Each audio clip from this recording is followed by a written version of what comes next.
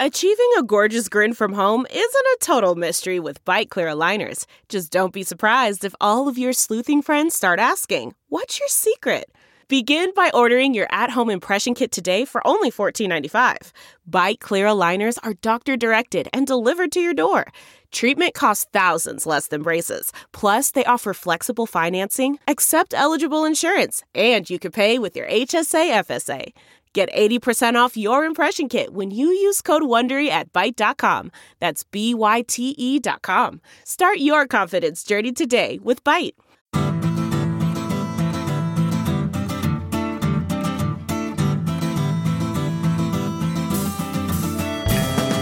Welcome to the Sinica Podcast, a weekly discussion of current affairs in China, produced in partnership with SupChina. Subscribe to SupChina's daily access newsletter to keep on top of all the latest news from China from hundreds of different news sources. Or check out all the original writing on our site at supchina.com. We've got reported stories, essays, and editorials, great explainers and trackers, regular columns, and of course, a growing library of podcasts. We cover everything from China's fraught foreign relations to its ingenious entrepreneurs, from the ongoing repression of Uyghurs and other Muslim peoples in China's Xinjiang region to the tectonic shifts underway as China rolls out what we call the Red New Deal. It's a feast of business, political, and cultural news about a nation that is reshaping the world. We cover China with neither fear nor favor. I'm Kaiser Kuo, coming to you from Chapel Hill, North Carolina. If you've been listening to this podcast in the last several weeks, you'll know that I've got something of a theme going, looking at the different ways we approach understanding China. As with any society, I hope it should go without saying that one vital perspective on it should be its humanities, without a sense of the role played by the arts and letters, by culture of all brows, as it were. Can we really say that we know anything about a society? That's why I was really excited to see a new book by Megan Walsh called The Subplot: What China is Reading and Why It Matters. Immediately, I thought that a conversation with the author would slot right into this series, and on reading the book, I was not at all disappointed. Megan Walsh is a journalist who lived and worked in Beijing for a number of years in the 2000s and early 2010s, studied Chinese literature extensively at SOAS, and has done the English reading world a great service by producing a remarkably slim little volume that nonetheless covers a huge range of Chinese writers, from the country's better-known, well-established authors like Mo Yan and Yan Lianke, to migrant workers, to genre fiction writers working in pulpier categories like detective or crime fiction and romance, to the science fiction writers like Liu Cixin, Hao Jingfang, and Chen Qiufan, who've drawn quite a bit of attention lately. And also, and this is the really crazy part, to the legions of mostly anonymous writers who churn out just tens of thousands of characters literally a day to feed the insatiable appetite of fans who are mostly commuters, I guess, reading serial stories on their smartphones. And while these are mostly lacking in what one might think of as conventional literary merit, they are certainly popular, and they have been the basis for just about every TV show produced in China and popularized on China's many streaming services in recent years. So just like you need to view China through a bunch of different lenses, you need to view China's literary scene through a full array of genre lenses as well to get a clear picture. And that's what Megan's book, The Subplot, delivers. Megan Walsh, welcome to Sinica. Thanks so much for having me, Kaiser. So delighted that you could join. So Megan, like many people who were first exposed to modern Chinese literature, your first love was Eileen Chang, if I'm not mistaken, Zhang Eileen. You wrote extensively while at SOAS about another woman writer, Ding Ling, who was just a hugely, hugely influential author in the mid-1920s and 1930s. But talk about your early exposure to what we would call contemporary Chinese fiction. Who were some of the authors writing, say, from the 80s onward who really first grabbed you? Yeah, so the first writer that I really actually properly engaged with was Ma Jian. It was around the time of Beijing Coma. I reviewed it while I was working at the Times of London book section. And I also got the opportunity to interview him. And oh, wow. He was, just such a firecracker. He really didn't pull any punches. And I found his anger and clarity of expression and ideas incredibly energizing when I spoke to him. And I guess even though I'd lived in China before that, he was the first author that I properly engaged with in a meaningful sense once I got back. And that's then what knocked me into people like Yan Lianke, who I still would probably say is my favorite from that era. Mm-hmm. And then obviously Yu Hua and Mo Yan and Su Tong. Yeah, so those are five of the biggest writers of that age, but they just sort of represent one corner of the spread of genres that you cover. The sheer number, though, I was sort of blown away by all that you seem to have read. The number of just novels and short stories that you reference in this book of yours is pretty mind-blowing. How long did you spend just reading for this book? And how much of it did you read in the original Chinese as opposed to an English translation? Yeah, I was worried you were going to ask me that. I went into the reading and researching process with great intentions of reading as much as I possibly could in Chinese, and just very quickly fell to my knees and realized I just couldn't get through it all, especially if I wanted to cover the range and diversity I really wanted to include in the book. So I would say, in the end, quite a small number of books were read in Chinese, and they were exclusively the ones that I couldn't get hold of in translation in any form here. Uh-huh. And then the rest, I take my hat off to the very talented translators who've done a really amazing job. It's a sort of labor of love for so many of them, and I relied heavily on their work. Yeah, there's just such a wonderful core of translators. So I'm doing everything from, worker poetry and worker fiction like Eleanor Goodman's doing, to all those people who were associated with the Paper Republic in Beijing. Oh, yeah. Yeah, and then, sort of old stalwarts like Howard Goldblatt, right? There's a great list of the translators that you sort of tip your hat to toward the end in your acknowledgments, and it's a real who's who. I'm completely indebted to them. I can't lie. Yeah, but you did have to read all of this stuff on the web, though, that I can't imagine has been translated yet. That must have been. Well, I mean, you'd be pleased to hear that some of it has been. So you can go and check it out. There's also some very devoted translators. Some of them I think are extremely young, who do very bad translations of arguably quite bad novels, but you do still get a sense of, the kind of thing that is being read and written online. Well, maybe the badness of the translation is an accurate reflection of the quality. Or I'll just blame the translation. Yeah. Okay. That's fantastic. I feel a little bit better. I mean, because I would have struggled. I struggle to read in Chinese anything longer than a couple of pages. So.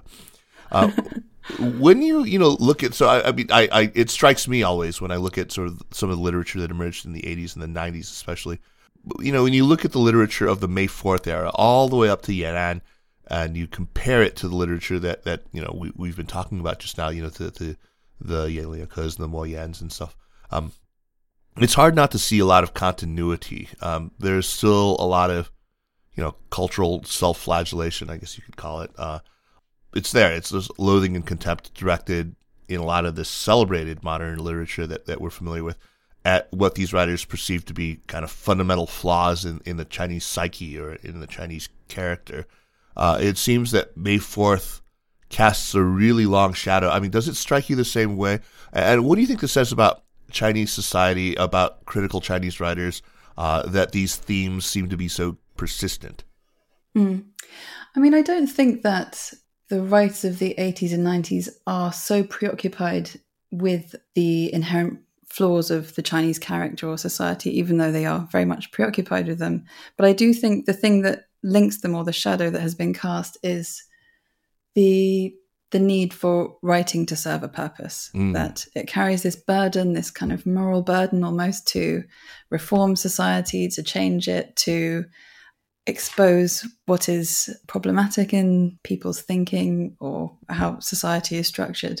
So I agree there is a sort of degree of continuity in that sense, but I also think, especially with a writer like Yan Lianke and Yu Hua, also someone as singular as San Xue, I don't think they feel like they are standing on the shoulders of giants. I feel like they have spent a long time honing their craft, figuring out what they feel about their past, about China, about society itself.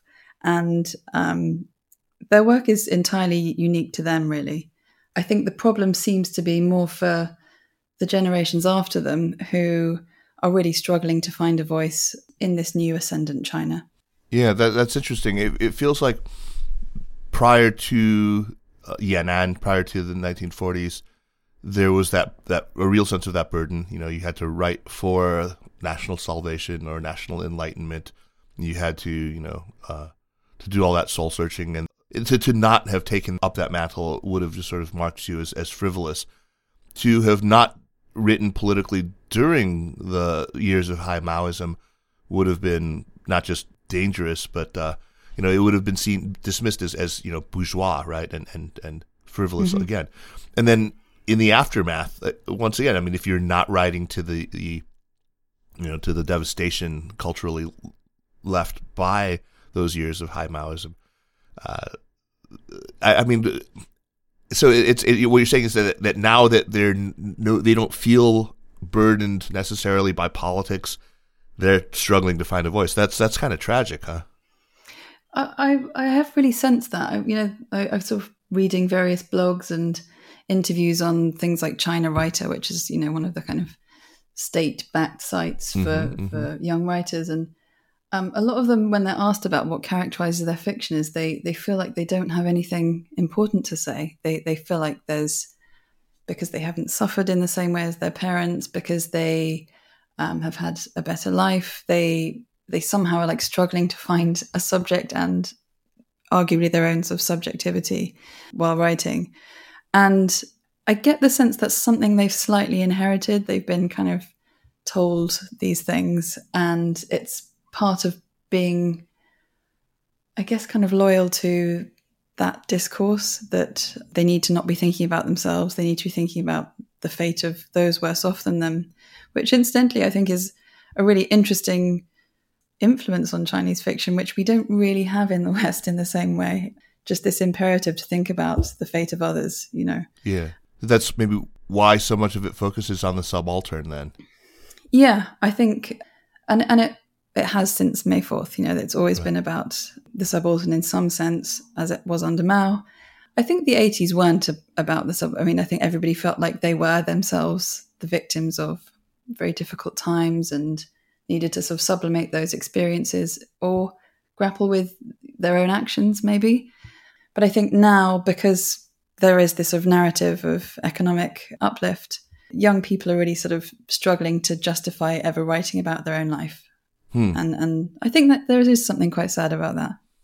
So I wonder if they feel that pressure, not just sort of domestically, not just within the Chinese kind of writerly milieu, but also maybe from outside of China. I mean, because I can't help but notice that there is kind of an expectation that we in the West tend to saddle Chinese writers with as well.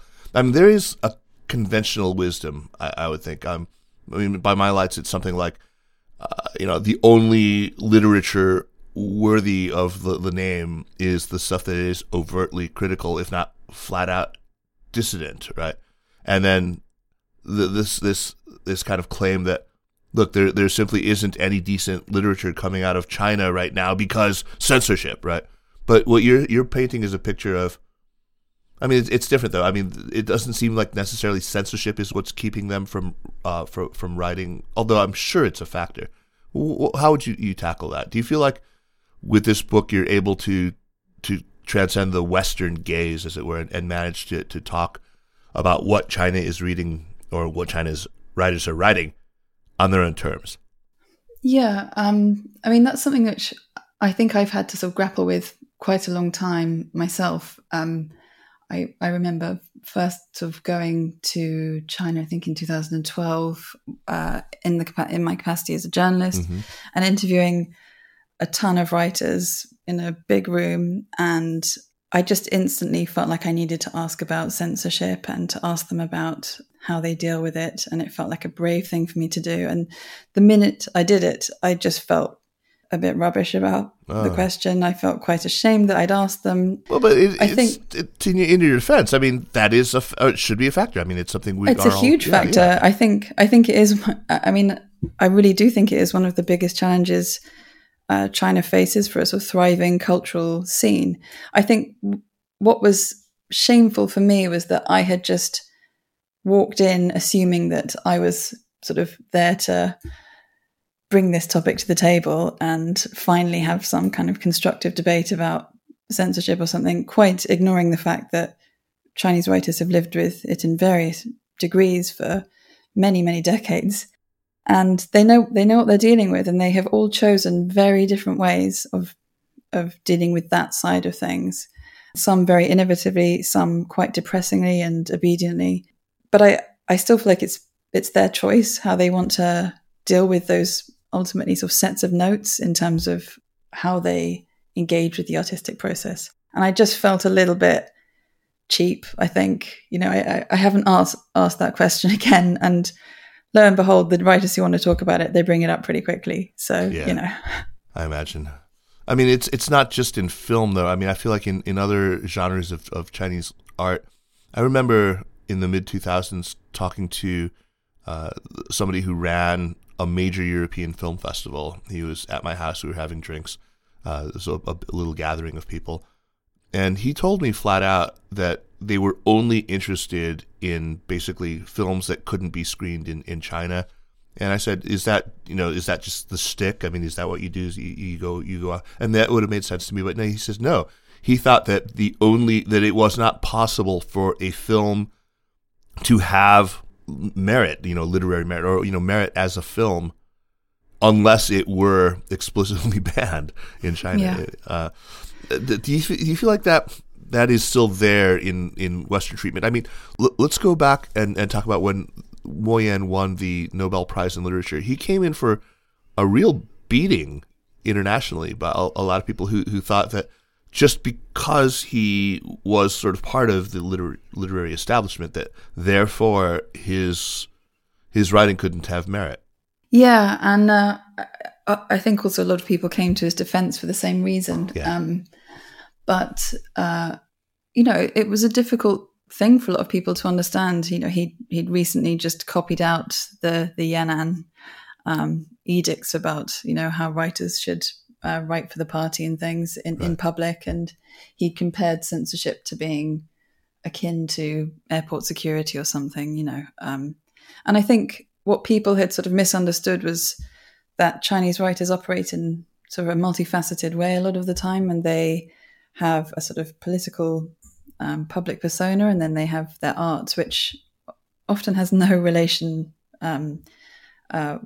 with the person. So there's a big separation between the art and the writing. And I remember Sheng Ke defended him and said he's being attacked for his politics, not for his writing. They're not the same thing. Right. And that's quite hard for us to understand. I think, we increasingly actually, read things knowing what we think of somebody's politics, and if we find out that their politics aren't to our taste, it'll definitely influence how we read their work. Yeah. And in China, I think a lot of people keep a very clear distance between those two things. Yeah, it's becoming increasingly less tenable to do that in the United. I mean, I think of J.K. Rowling, for example. Nobody reads her stuff the same now. I mean, everyone's sort of looking for the sort of anti-trans subtext in everything she writes now. Yeah. So you have a real fondness for Yan Lianke. He's the author of books like Serve the People and The Day the Sun Died and Ding Village. Those are, his best-known books outside of China. What is it that you love about Yan's work, and what would you recommend? Where would you recommend somebody start with his fiction? Yeah, the reason I like it, it's quite hard to articulate why I like him so much. I just am constantly drawn to the worlds he creates. He has, the 4 books is a particularly brilliant example of his, he calls it mythorealism, his type of genre. It's set in a re-education camp, and it's a kind of Rashomon-style approach to events. Within the re-education camp, there's a kind of biblical narrative. There's an author who tells 2 stories, one where he's kind of dobbing in all of his inmates, the other where he's trying to kind of make amends for being such an asshole to them all. And then a really petulant child who's kind of a stand-in for the leader. The thing that's so captivating about his work is, this may not appeal to a lot of people, but I feel like it's really imbued with a kind of like an illuminating sadness. It's deeply humane and beautifully written, and also he creates worlds which I haven't come across in any fiction anywhere else in the world, really, from any other writers. It does feel unique to China. It feels unique to Chinese history without in any way caricaturing it or turning it into something that's sort of stereotypical in any way. Oh, so the 4 books, I haven't actually read that. Is there an English translation of that? Yeah, as far as I know, it's translated by Carlos Rojas or Rojas. I don't know how his... Carlos, so, yeah, he lives up the street from me. Oh, really? Yeah, I mean, he's an incredible translator, and he's a very good fit, I think, with Yan Lianke, and always just, anyway, it feels like the right fit for Yan Lianke. Well, Carlos and Eileen, if you're listening, apologies for not knowing that you know this. I'll go out in atonement. I'll go out and buy a copy right away. So I'm wondering though, do you ever feel like we cut Chinese writers too much slack? I mean, let's be honest here. Half of the literary devices that they deploy, the parables and the metaphors, are just so on the nose sometimes that they would be dismissed with bored eye rolls by any New York editor were they submitted by an American writing in English. I mean, how are they able, because this is a constant feeling that I have. It's like, really? This is your metaphor? I mean, it's like, could you just not put this gigantic sign blinking and pointing at it? Who are you thinking of in particular? It's just so many times that I've seen this. I mean, okay, so we can talk about Ma Jian, right? We can talk about Yu Hua. We can talk about lots of them who do this. I mean, I think Ma Jian is an interesting one in that I think I get the sense, and I say this sort of respectfully, that living abroad for a long time, he's been sort of held captive almost by the need to be so overtly political. He really wants to take aim, and also I think that's often what happens when you're at a distance from China, that you sort of start seeing it in a more and more kind of binary, metaphorical binary. Yeah. Well, I don't want to put words in his mouth, and I really love his fiction, by the way. In a way, his metaphors don't bother me. They feel like suited to how angry he feels and how he. And then I think in terms of the kind of eye rolling stuff, I definitely come across it a lot with a lot of the younger writers I've read who are just sort of, forgivably trying to cut their teeth and like figure out how to write and stuff. But I never really feel it with the writers, born in the 50s and 60s. That's good. This is a very subjective thing, obviously. I was just wondering about your opinion. I wonder whether, that might be the case for somebody like Ma Jian writing from outside of China. I've often felt like I'm really impressed with the subtlety that you have to use when you're writing in China under the gaze of the censors to get away with it. I mean, maybe it forces you to be a little less direct and on the nose. Definitely. And I think there's also something about being on the nose, which isn't, it's certainly not true to what life is like living in China. You can't just say whatever the hell you want. And so to write something on the nose is also not in any, in many ways representative of that experience. So it's got to be liberating to do that. It's liberating to, but I also think that there is, it's the kind of, I guess, the artistic process where you are trying to, through sort of perception, insight, and through a long period of time, you spend years writing a story, find like acceptance for the truth of things in an interesting way, rather than just stating them outright. Yeah. And that's what writing's all about. That's what so many of them do. That's what writing's all about. So it feels like, I mean, and I think we are all in agreement here that politics is kind of inescapable when writing about Chinese literature. And in part, that's because, in China, the party since the Yan'an Forum in 1941 has made it very clear that, it's got a purpose, right? And this has been revived now under Xi Jinping. I mean, they've re-emphasized this once again. Is there any literature that you looked at for this book where you felt that you, as a critic, could relax the political muscle a bit and just take it in without the political framing? I mean, surely there are genres that get consumed in China without the reader being forced to confront the politics, right? Maybe? Yeah, I mean, yes, in that, if you look at the vast web novel industry, and we will. we will. They are, it's almost defined by how apolitical it is.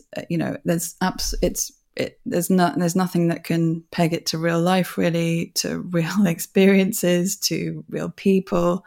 It's pure escapism. And then I think that the question of whether something cannot be political is an interesting one, and I don't honestly know the answer, but I do think in a country where there are imperatives that you have to sort of write on behalf of others or on behalf of the collective or on behalf of the party, individual viewpoints or a sort of unique subjectivity is just sort of by virtue of itself political. Right. And that is what makes it interesting as well. The decision to be apolitical is itself political. And I think the government feel that too. Yeah, no, they do. think, yeah. So I think being able to write wholly separately from politics is really only a privilege that writers in the prosperous liberal states of the West have really enjoyed traditionally, and Japan and being places that enjoy political freedom. So we were talking earlier, and you said something interesting that I thought might be worth unpacking a bit here. How this is changing also in the Anglophone world, especially in the years since Trump and Brexit, since 2016. Can you talk a little bit about that idea and expand it? What did you mean by that? Yeah, I think I have really felt, as have a lot of people, I'm not saying anything new, that since the Trump administration, since Brexit, the rise of right-wing populism in various European countries, there has been a kind of a very uncomfortable awakening for a lot of people that we're not on the same page as each other. Right. There isn't a sort of an agreed reality. And I think even the New York Times ran a piece, at the sort of New Year, it's like America's reality crisis.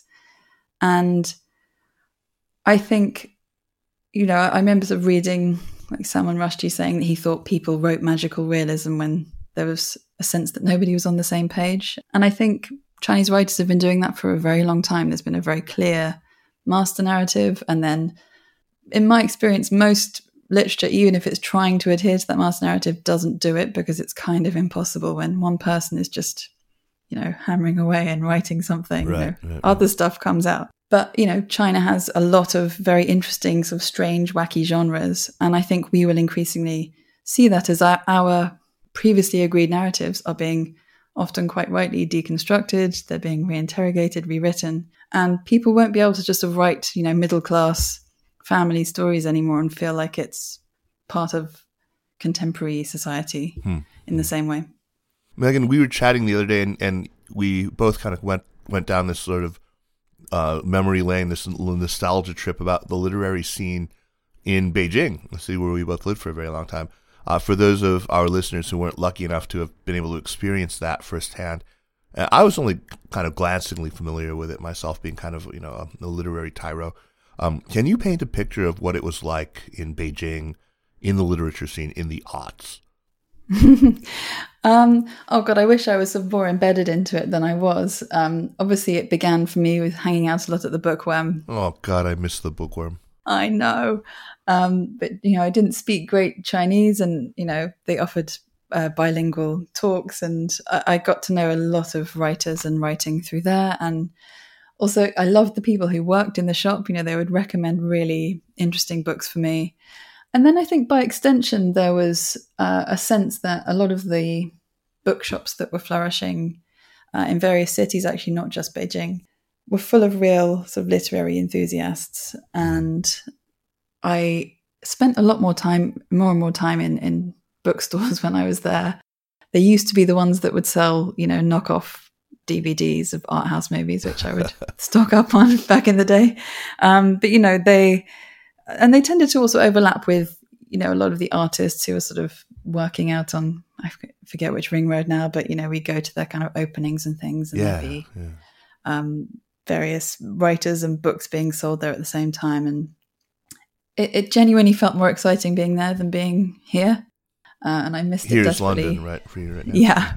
I shouldn't say that. It's, we have a flourishing publishing scene here, but it felt kind of manageable and exciting at the same time. I know what you mean, exactly. Yeah. And I love that overlap. I mean, people who are in film, playwrights, musicians, visual artists, all kind of gathering. It was a real scene in the truest sense. Yeah. Those were the days. So, Megan, as much as I enjoyed what you wrote about the more writerly writers, I have to say the chapter that really grabbed me, that really fascinated, well, fascinated and horrified me was your chapter on web fiction. I mean, it's something that seems pretty unique to China. I mean, certainly in scale, even if some of the genre conventions are borrowed from other East Asian countries. What should we know about Chinese web fiction, about the economics of it, about, who produces it, who consumes it, and how the government reacts to this? Yeah, so I think internet fiction started off as a very sort of niche and exciting thing with Murong Xueshun, I think, writing some of the earlier stuff. Yeah. And Annie Baobei and people like that. But they quickly sort of fell by the wayside. They were writing things that weren't welcome, and they took up writing elsewhere. Imagine Murong Xueshun writing something that's not welcome. Exactly. So they unfortunately lost their footing pretty quickly, and it was just replaced by this, who would have thought it, but growing and vast industry of fantasy writers who, churn out sometimes 10, 20,000 words a day, and people would check in and read each chapter each day in a kind of modern day Dickensian serialization process. And they have absolutely exploded. There's now 24 million titles available. My God. 430 million active readers. And that's a third of the population of China. I mean, that's insane. Apparently. I mean, again, who knows? But as you probably see on commutes, you just see people scrolling through these novels. And I sort of can't believe how popular they are, really. Not only because they're generally not great, but because people are in this sort of digital age, people are still reading, people are still tuning in every day to devour stories. And that's kind of impressive as well. Yeah. But, I think they've become this sort of clash of, it's the sort of main fault line in China between sort of government and big business. And they seem to sort of represent that big clash where it's a way for young people to make money if their IP is sold for, one of these TV shows or an anime manga adaptation. But as a result, they've become really popular and the government can't stand it. So there's two big sort of titans fighting it out to control the content now. And who are those? I mean, just the industry itself, or is there one or two companies that are sort of taking up the banner?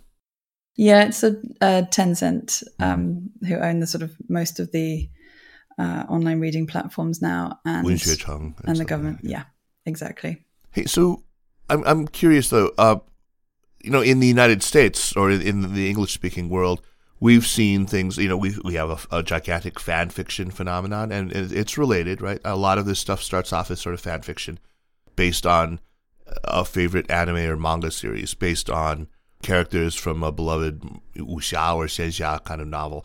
We've seen this in the States. You had all this Harry Potter fan fiction. You had, of course, the success of books like 50 Shades of Grey, which started off as Twilight fan fiction, I suppose. I've never actually read it at all. I mean, it sounds horrifyingly bad.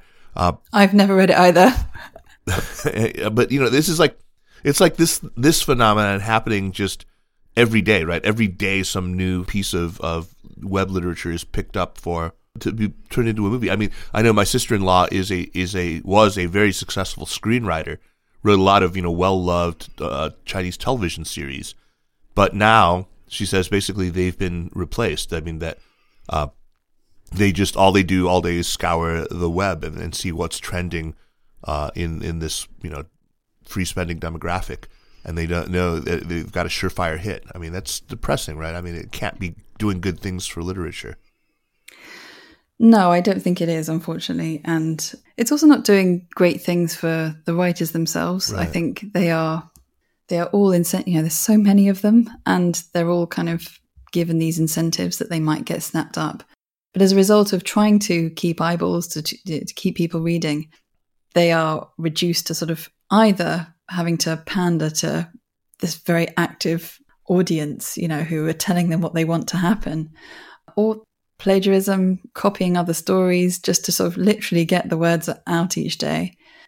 And so they really do all share quite sort of unique algorithmic traits that feel really predictable and a product of it being kind of turned into a sort of grotesque business. It's just a huge industry of free market fiction, which is about economic leniency and still kind of avoiding all cultural sort of taboos or restrictions, although not so much anymore. But anyway, maybe that is the bright side of it, the silver lining, as it were, that there's a lot of queer themes in it. There's a lot of what they call BL, or that's, I suppose, the English word, but the Danmei fiction. Can you talk about Danmei fiction and what role that plays in this larger genre of internet fiction? Yeah, so Danmei fiction, it's boys' love fiction, written mainly by female writers. And it sort of came over from Japan, I don't know when, very popular there, but it's become, I think, the most popular form of romance in China for young girls to read. I mean, I remember going to Hong Kong to a sort of Comic-Con exhibition where I was trying to sort of get some manga to read and some comics. And I think 3 girls told me the only romance you need to read about is Danmei. Like, that's what all girls want to read. And the theory is that it reveals that a lot of girls are still feeling dissatisfied with the role that women have to play in society, and they love reading about 2 lovers who are completely free of any kind of incumbent obstacles that face girls. Ah, interesting. I mean, the other thing worth mentioning is the minute you read it or you watch it, you just sort of stop noticing that it's BL really, and it's just a romance. It's a story that you're just in. What about? I mean, there isn't as much lesbian themed fiction. I mean, there's some, but it doesn't seem to be nearly as popular. What do you suppose is the reason for that? Yeah, I think it's because lesbian fiction in particular seems to be very quickly censored and banned. I think there's a few male writers who have really wanted to include like lesbian love stories, and that's what's got their novels taken down. Whereas, there's quite a sort of famous writer called Priest, and her novel Guardians was about 2 sort of super sleuths who were in love with each other. And for the TV show, they just got a sort of straightening up, and it was turned into, socialist brotherly love. So there was something, which has become a bit of a like joke now. You just kind of have homoerotic undertones, but it's all about kind of commitment to friendship and loyalty to each other in the mode of kind of socialist heroes. Uh-huh. So I think as long as there's no sex at all, the government have been sort of happy with close male relationships in the way that for some reason 2 girls is absolutely not okay. Oh, I remember 20 years ago or so, I was approached by the director Stanley Kwan from Hong Kong, and I ended up subtitling a wonderful film that he did called Lan Yu. But it turns out, and I didn't know this at the time, but that was web fiction originally. Oh, really? I think it was. I mean, it was like it was. I can't remember the name of it now, of the original novel, but it was like the first big sort of gay love story out of China. That's not the Beijing Comrades. Yeah, it is Beijing Comrades. Yeah. That's what it's called. Yeah. I guess it had its origins as like a sort of underground piece of web fiction. Yeah, I didn't realize it started off as web fiction. I know it was. The author is still unknown, still anonymous, and I think Stanley Kwan, he think that it was Wang Xiaobo. Yeah, he thought it was Wang Xiaobo. Yeah. Which makes sense to me. I mean, if people don't know, he's a wonderful satirist who got really popular in the early 90s, I guess. The Golden Age, the Silver Age, these books of his. Yeah. I think a lot of people but I think a lot of people thought that it might have been written by a sympathetic female friend. So that's the other theory of why Danmei has been so popular in China, is that a lot of girls are very close friends with young gay boys who have not been able to express themselves, and they've written these love stories on their behalf. That's one of the theories. Those were the old. I really enjoyed subtitling as a gig, because if you just kind of timed it right, you kind of knew when all the directors of indie films would be desperate to get their films into competition.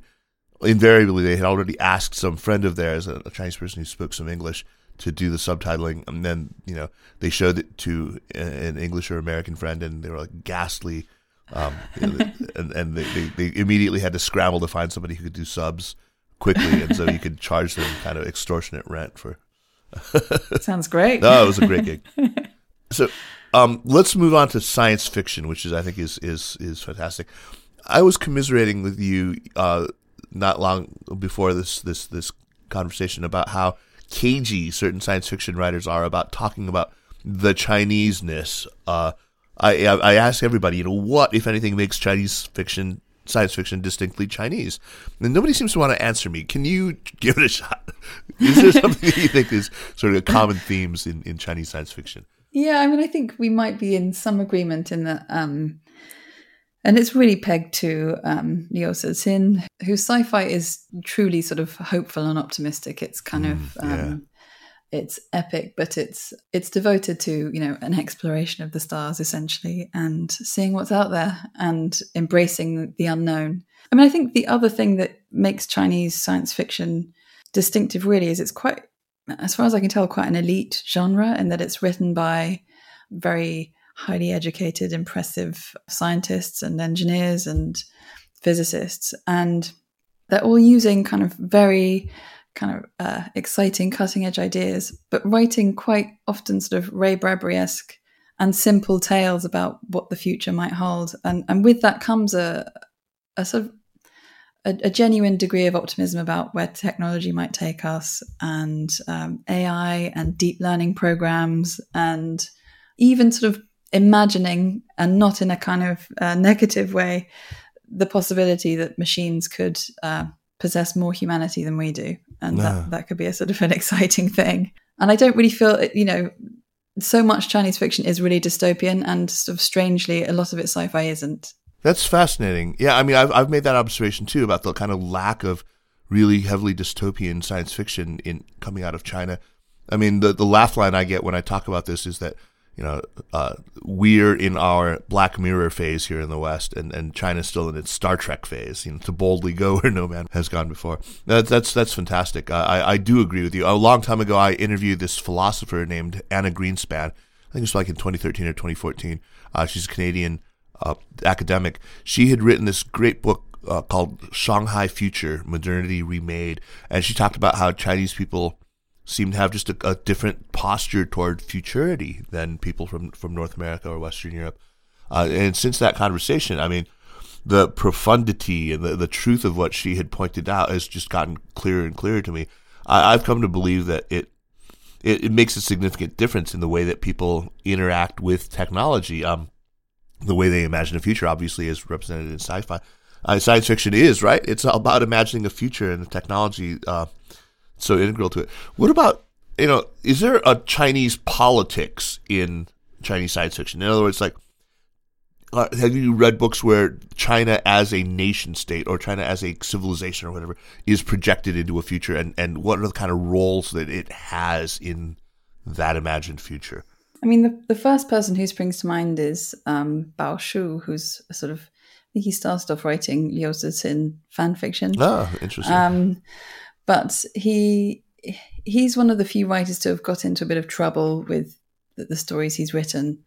One of them is called, I think, Songs from Ancient Earth, where he imagines a future where the universe is, I think there's a spaceship has crashed on a distant star, and it's been sort of indoctrinated with red songs. The only thing that's kind of the only thing that sort of remains from Earth, that they're all kind of computers as far as I can tell on this spaceship. All that remains of Earth is red songs and red culture and red history. And he sees that as a sort of a damning thing. We can't. Remember what I was saying about on the nose metaphors, right? Yeah, exactly. There you go. But I think one thing that, again, and I'm drawing on writers that people probably know quite well, so Hao Jinfang and Liu Cixin, there is the thinking, they tend to think about the world not in terms of just China, but as a world having to come together through something. It's quite sort of in keeping with the official Olympics message, but I think they do dare to imagine it. It's not something that they don't seem to be the kind of the arch nationalists and patriots that want to just sort of see China sort of taking over the world, and they're just sort of interested in what kind of partnerships different cultures will be making to bring the world together. That in itself is very hopeful. Yeah. I like that. So it's such a short book. I mean, there are things that we haven't talked about yet. I would love to talk a little bit about maybe, the crime and legal genre of fiction, sort of the equivalent of the John Grisham or what have you.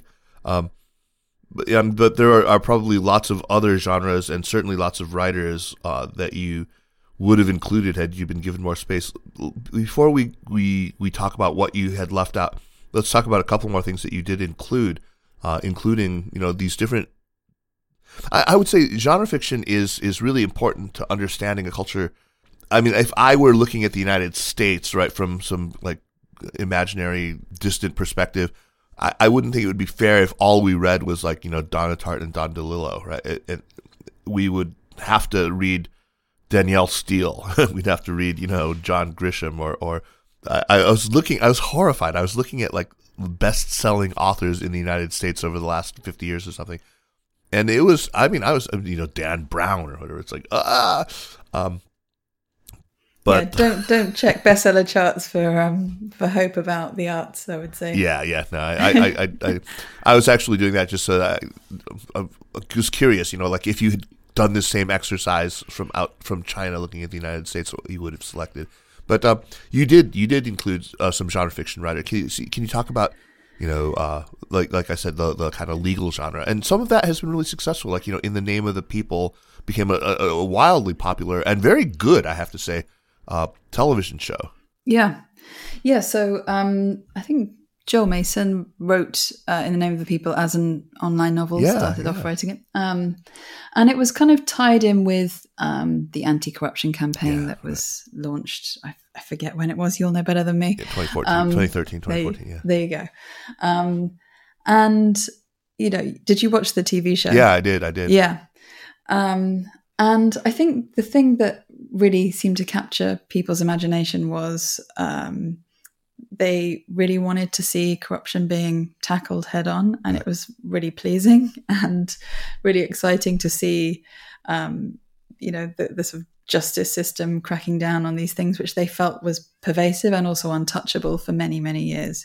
And I think a lot of people sort of see it as the government kind of playing a bit of a blinder, because it looked like they were kind of finally allowing corruption narratives to be screened or published.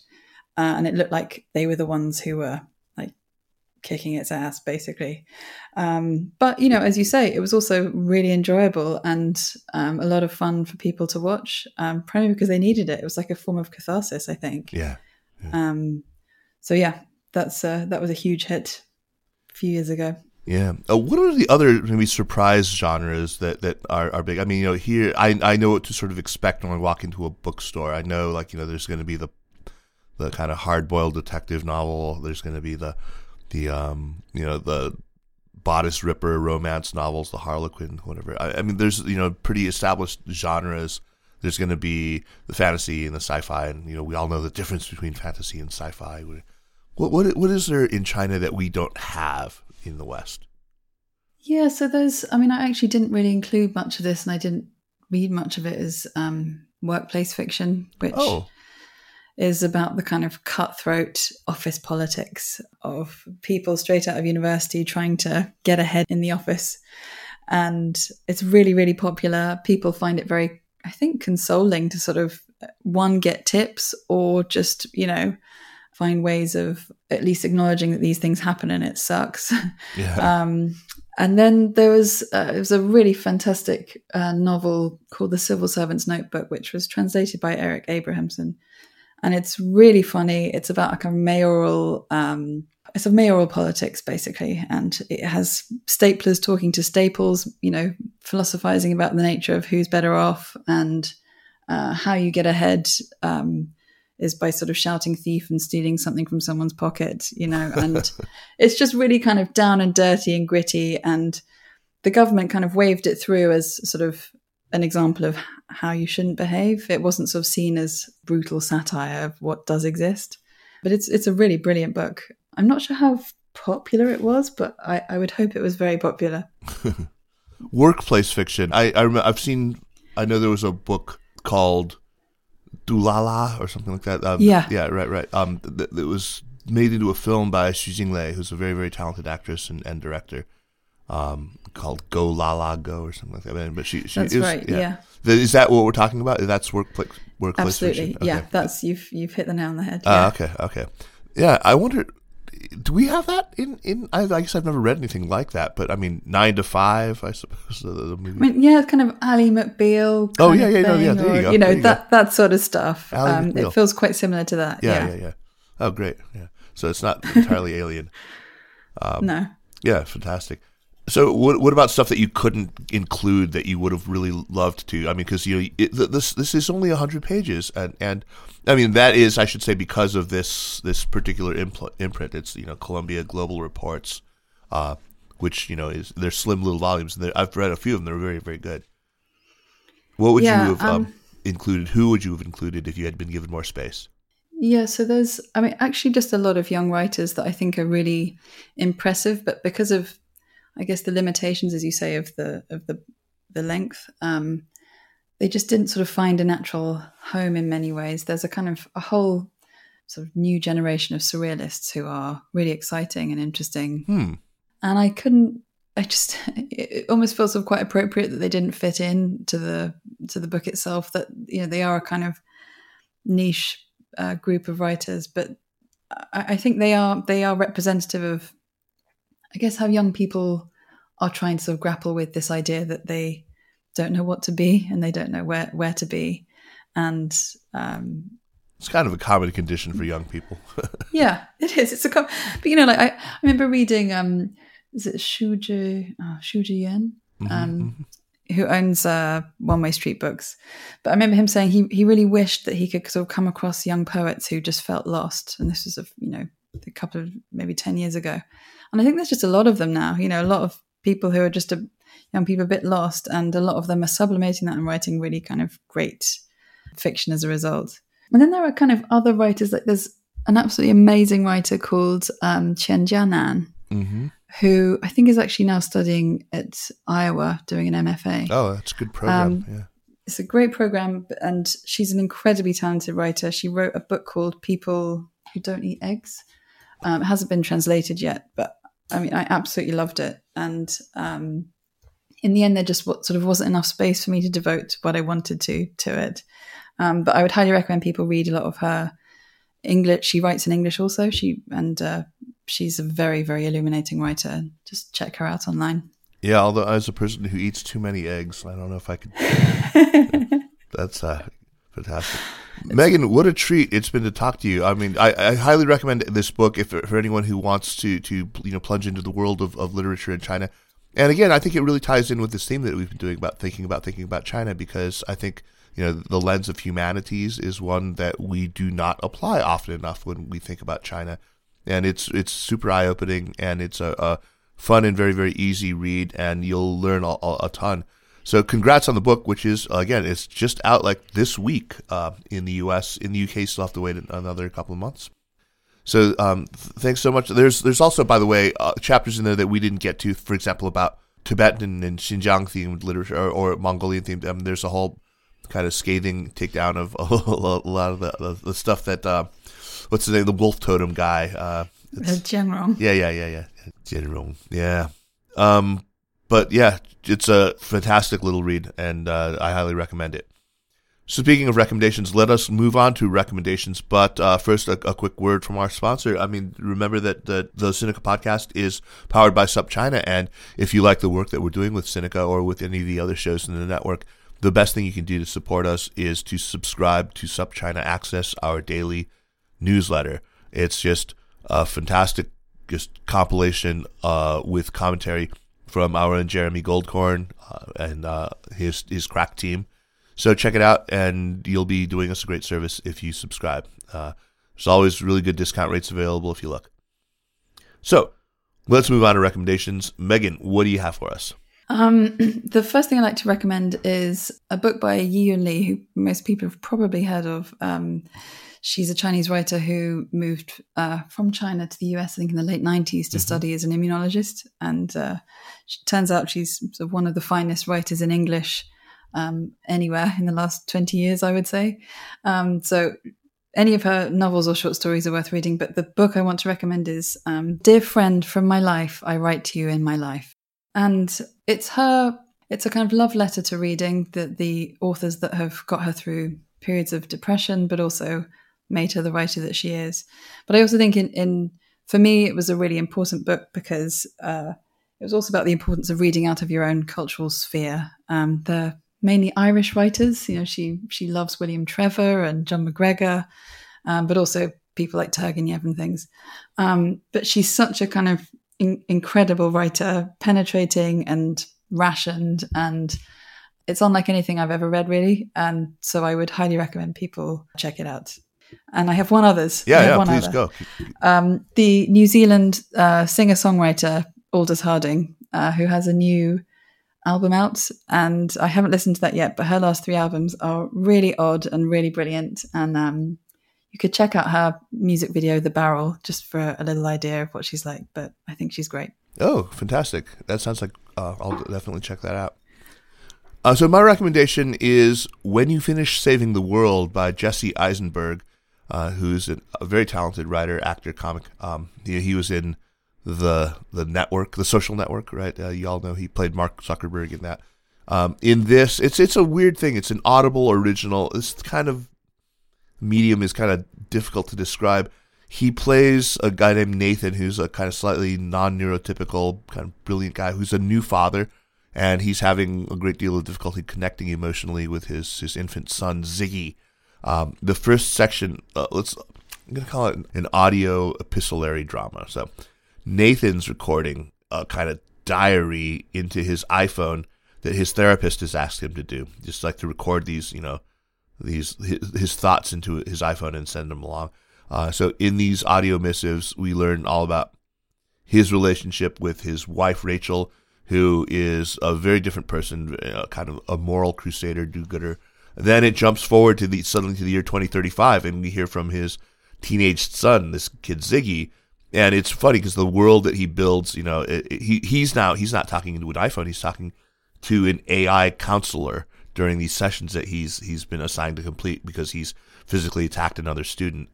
And then, he creates this whole very believable kind of social media world and world where people are like creating music and selling it to. He keeps talking about he's got a big audience in Lijiang, China, in Yunnan. It's very funny. He's like a singer songwriter, but he's also he's a jerk in a lot of ways. He's kind of like nakedly capitalistic and stuff, and doesn't get along with his parents. But he has this whole vocabulary of oddball, new 2035 teenage slang. And the actor is really great. This kid named Finn Wolfhard, who was in Stranger Things. And then there's the Rachel section. So it's three parts. And then the Rachel section is, she's voiced by the actress in the film Booksmart, Caitlin Dever. And she's recorded into a cassette recorder back in like the early 2000s in tapes that she sent to her pre-Nathan boyfriend who is serving in Afghanistan. And it starts off as this sort of manic comedy, Jesse Eisenberg, he's very, very funny. But by the end of it, you realize he's actually brought it all home and gotten, pretty profound and sentimental, but has let you kind of connect dots. It's just the pieces fit together really nicely without being wedged in. It's not a perfect performance, but it's damn good, and it's really original. I've never come across anything quite like it, and the voice actors are they have to be heard to believe. They're amazing. They're so talented. So that's my recommendation. Apparently they're making a movie out of it, which I think I can safely assume is going to ruin it, because this is definitely meant to be consumed in audio form. It's called When You Finish Saving the World, and it's actually free if you're an Audible subscriber, so check it out. Megan, thank you so much. Oh, thanks for having me. I really enjoyed myself. Yeah, I can't wait to see what comes out of you next. Do you have something something great. I mean, you just published this book, so I shouldn't ask you that, but you had a book Darren, tour. it's the killer question. I have no idea. Okay, good. Well, relax. Go. Take a vacation somewhere and enjoy yourself. You've earned it. Hopefully, we'll have you back on again soon for whatever. I'll come up with some excuse because it's been such a pleasure. Well, thanks for having me, Kaiser. The Sinica Podcast is powered by SupChina and is a proud part of the Sinica Network. Our show is produced and edited by me, Kaiser Kuo. We would be delighted if you drop us an email at sinica@supchina.com, or just as good, give us a rating and a review on Apple Podcasts, as this really does help people discover the show. Meanwhile, follow us on Twitter or on Facebook at SupChina News, and make sure to check out all the shows in the Sinica Network. Thanks for listening, and we'll see you next week. Take care.